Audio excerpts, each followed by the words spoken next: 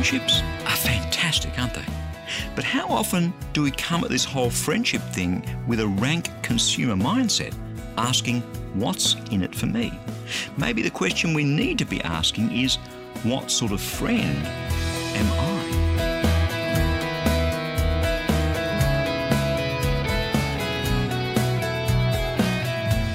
Hi, I'm Bernie Diamond, and thank you so much for joining me again on Christianity Works. Today we're heading into the final message in this teaching series, A Friend in Need is a Friend Indeed. And since friendship is, after all, a two-way street, it's time for each one of us, me included, to ask ourselves, what sort of a friend am I? Well, so let's do it. Let's head into God's Word. Hey, we've been chatting these last few weeks about the whole subject of friendship. Not something we talk about that often. It's something we kind of, take for granted. And yet friendship, relationship, love, sacrifice are at the very centre of God's plan for this world. As we've seen over these last few weeks, God looked at Adam when he created him and he said, hey, it's not good that this man should be alone. I'll make him a helper as his partner. Why? Because you and I are made in the image of God. God the Father, God the Son, and God the Holy Spirit. Three persons in one God, a God of relationship and community and of love for all eternity. I've heard some people postulate that the reason God created us, you and me, was that he got lonely. Hey, God was never lonely because God is three persons in one. And that's a mystery that I think we'll spend the rest of eternity wrapping our minds around. Now, God created us so that he could show us his great love, so that we could behold his glory.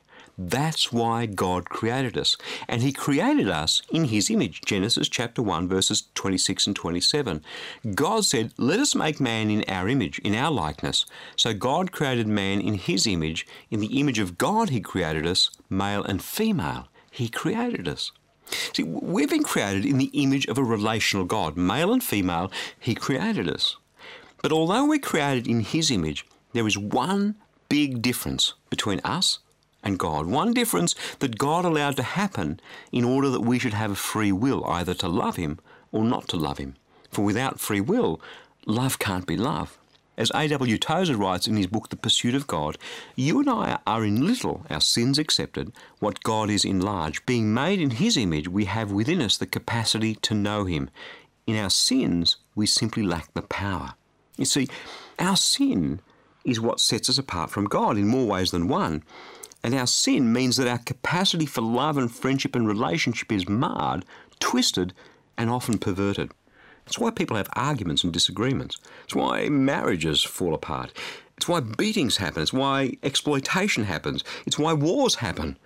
Because through our rebellion against God, and that's precisely what sin is, we lose the ability to live together, to work together, to honour one another in perfect love and perfect relationships as God the Father, God the Son, and God the Holy Spirit honour and love one another in the perfect relationship that we call God.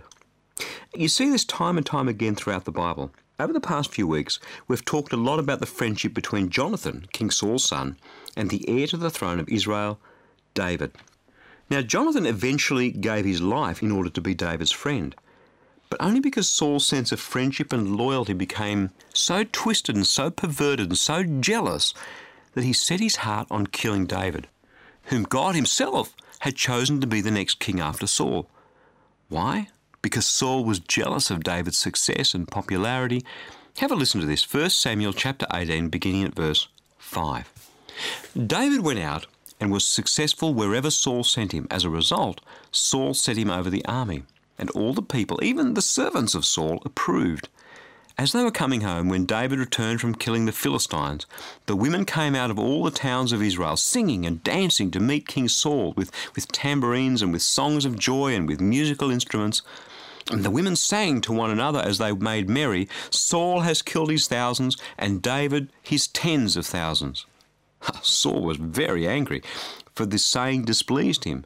He said, they've ascribed to David tens of thousands, and to me they've ascribed thousands. What more can he have but the kingdom? So Saul eyed David from that day on. The next day, An evil spirit from God rushed upon Saul, and he raved within his house while David was playing the lyre, as he did day by day. Saul had his spear in his hand, and Saul threw the spear, for he thought, "I'll pin David to the wall." But David eluded him twice. Saul was afraid of David because the Lord was with him, but had departed from Saul. So Saul removed him from his presence and made him a commander of 1,000, and David marched out and came in, leading the army. David had success in all his undertakings, for the Lord was with him. Do you see how our own selfishness and pride and anger birth something in our hearts that unlocks a powerful evil in the spiritual dimension? Do you see how our sinful nature and our thoughts can lead to a breakdown in God's perfect plan for perfect love and unity and friendship? See, this is why friends fail. This is why sometimes people turn against us, because their sinful thoughts and desires have unlocked a spirit of evil that grips them and leads them to sinful acts. And whilst we might say, well, yeah, right, this is a bit extreme here. I've never tried to kill anyone with my spear before today. Have a listen to another example, a much more recent one that happened about 1,000 years later after this Saul-David incident in the 1st century AD. One that a few of us may well relate to just a bit more closely. It comes from the book of Acts, chapter 15, beginning at verse 32. Judas and Silas, who were themselves prophets, said much to encourage and strengthen the believers. After they had been there for some time, they were sent off in peace by the believers to those who had sent them. But Paul and Barnabas remained in Antioch, and there, with many others, they taught and proclaimed the word of the Lord. After some days, Paul said to Barnabas, "Come, let us return and visit the believers in every city where we've proclaimed the word of the Lord, and see how they're doing." Barnabas wanted to take with him John, also called Mark. But Paul decided not to take with him one who had deserted them in Pamphylia and who had not accompanied them in the work. This disagreement became so sharp that they parted company. Barnabas took Mark with him and sailed away to Cyprus, but Paul chose Silas and set out, the believers commending him to the grace of the Lord. He went through Syria and Cilicia, strengthening the churches. You know what we've just witnessed there? The very first church split. Paul and Barnabas have this big argument and they go their separate ways.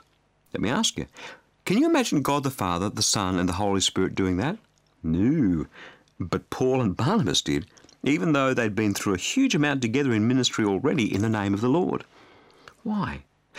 Why didn't they go to God and ask God to reveal them what they should do and which way they should go and whom they should take? Perhaps God wanted them to go their separate ways. So why didn't they figure that out and do that in love? Why did they have to have an argument? Why did they have to have a fight?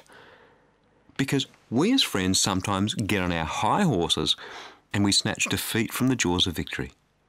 Friends are supposed to make us stronger. Friends encourage us. Friends help us. Friends help us see when we're operating in pride rather than for God's glory. Friends are invaluable.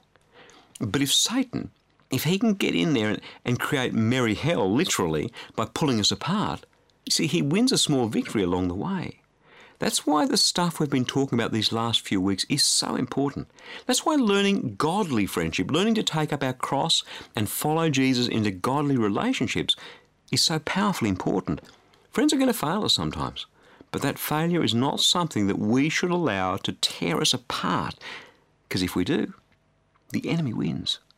And so that's why after the break, we're going to allow God's word to become, well, something of a mirror to our faces as we ask ourselves, what sort of a friend am I? Because I think what happens is all too often we look at this whole friendship thing through a consumer mindset. We look at people, friends, potential friends, and what we're really thinking is, if I have this person as a friend, hey, what's in it for me? And yet I'm not sure that's quite the question Jesus had in mind. What sort of a friend am I? What sort of a friend are you? That's after this short break.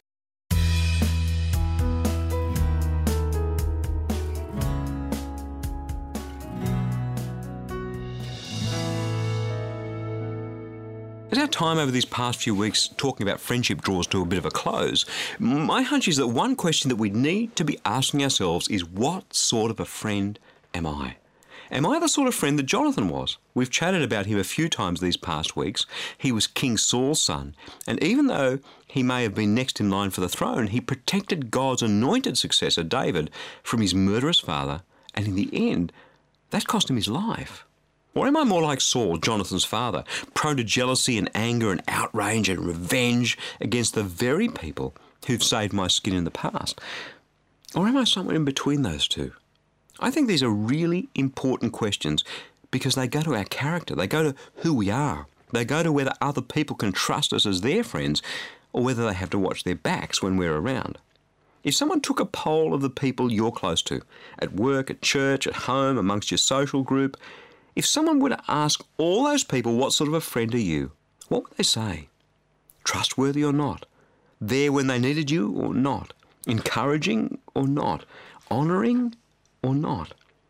Right now, we're going to kind of hold a mirror up to our faces, you and I, and ask ourselves, what sort of a friend am I?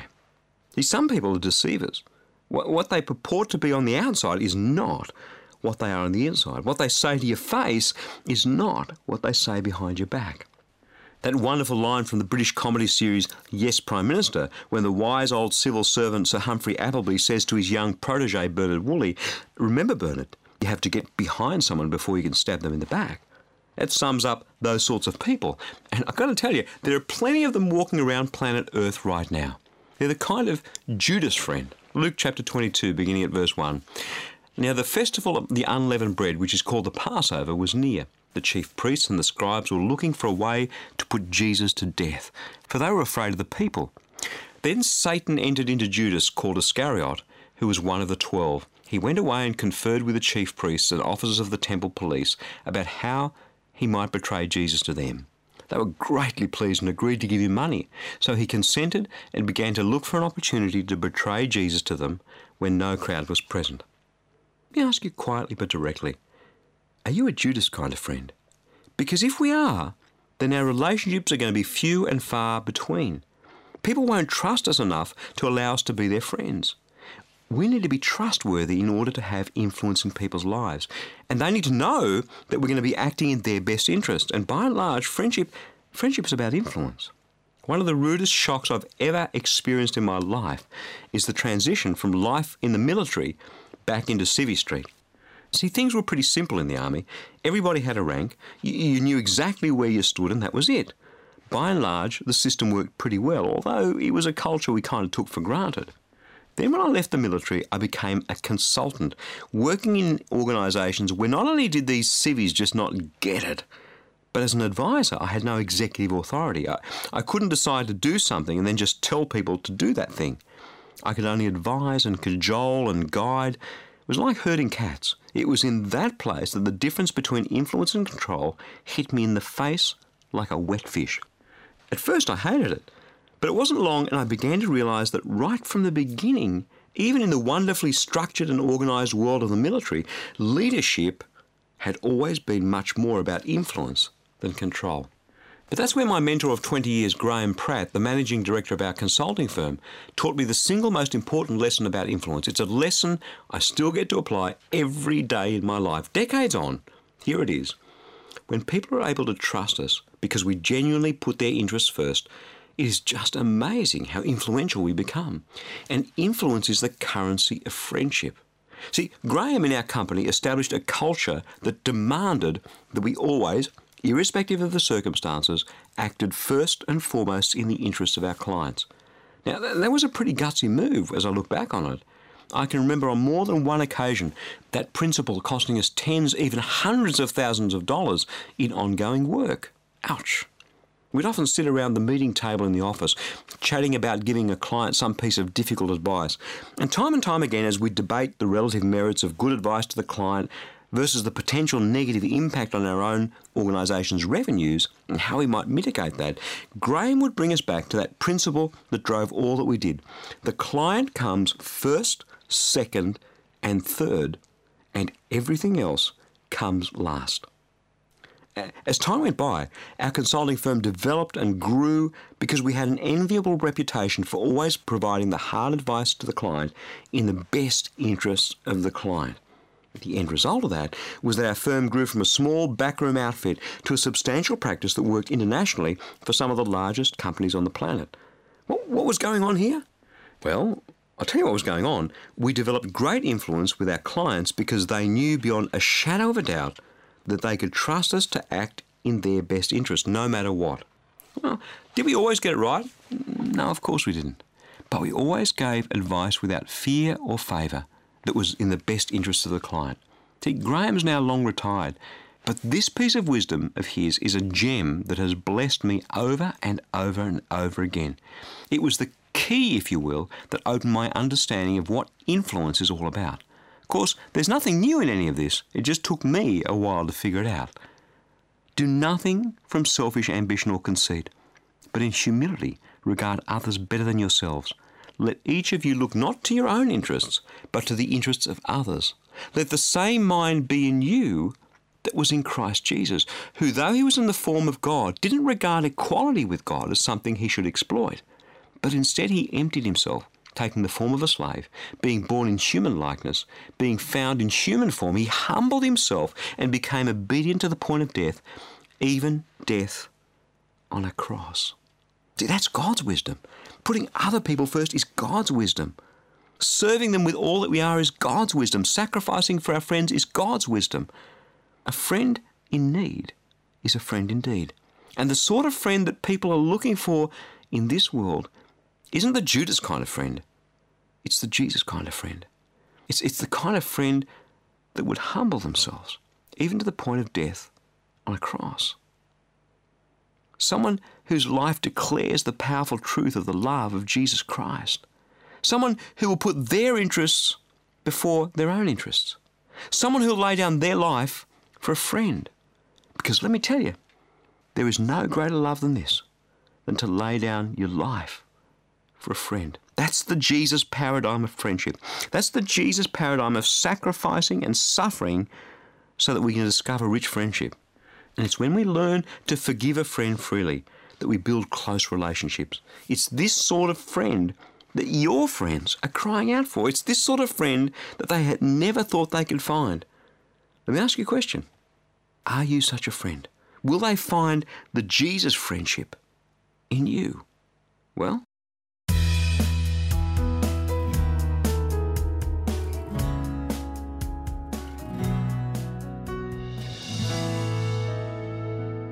I don't know about you, but I pretty much like getting my own way. It's our natural human response to things, isn't it? We interact with other people and they come at things from a different angle with different perspectives, and so we disagree with them. And that's how disagreements start. That's how friendships fall apart. That's even how wars start. And it's this lack of an ability to give up our own way for the sake of a relationship that the devil loves to exploit. We have our agenda, and so we set about making it happen despite what it might cost those around us, despite the relationships it might destroy. Learning not to get my own way all the time has been a process, a journey, and it continues to be a work in progress for God in my heart to teach me to come second. And here's the weird thing, the really bizarre thing for someone like me, there is such an amazing, what would you call it, sense of satisfaction in coming second, in laying down our own petty agendas for God's glory. I'm not saying that to make out like I'm some great guy. I am not. The point I guess I'm trying to make is that friendship God's way is such an amazing surprise package. It's so rich to be able to forgive someone and lay down our own rights. It's something I simply would never in a million years have expected. It's like a treasure trove. And when we open it up, it's full of surprises. And all the time, there it was in God's Word. We saw it before the break where we talked about the fact that Jesus laid down his life for us. If there's any encouragement in Christ, any consolation from love, any sharing of the Spirit, any compassion and sympathy, make my joy complete. Be of the same mind, having the same love, being in full accord of one mind. Do nothing from selfish ambition or conceit, but in humility regard others as better than yourself. Let each of you look not to your own interests, but to the interests of others.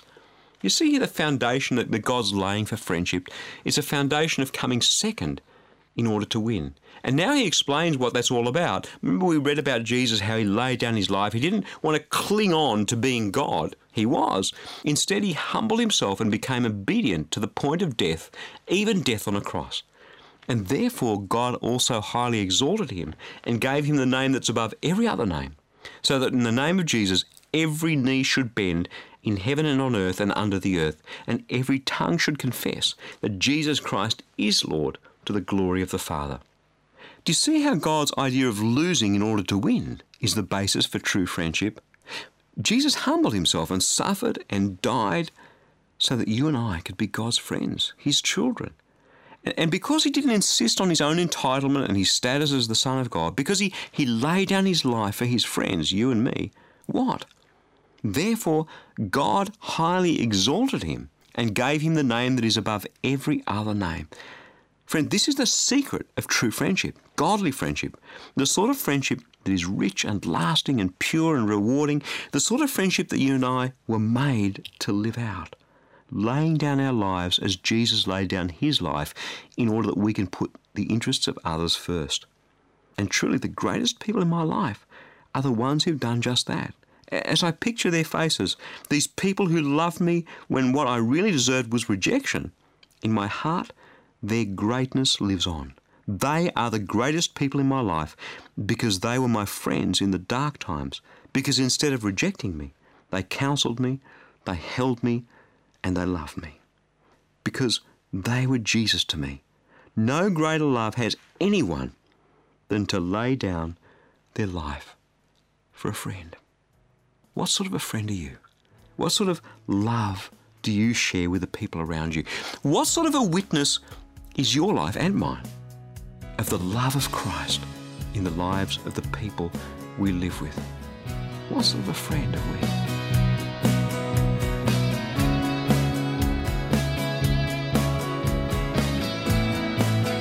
You've been listening to Christianity Works with Bernie Diamond.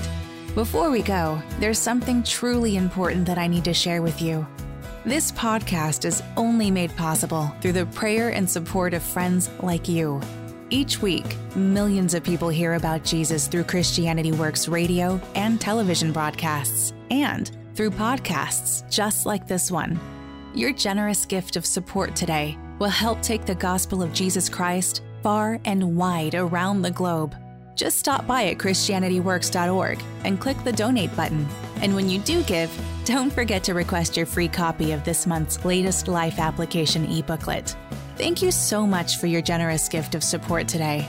Again, that web address is ChristianityWorks.org. I'm Jennifer. We'll catch you again next time.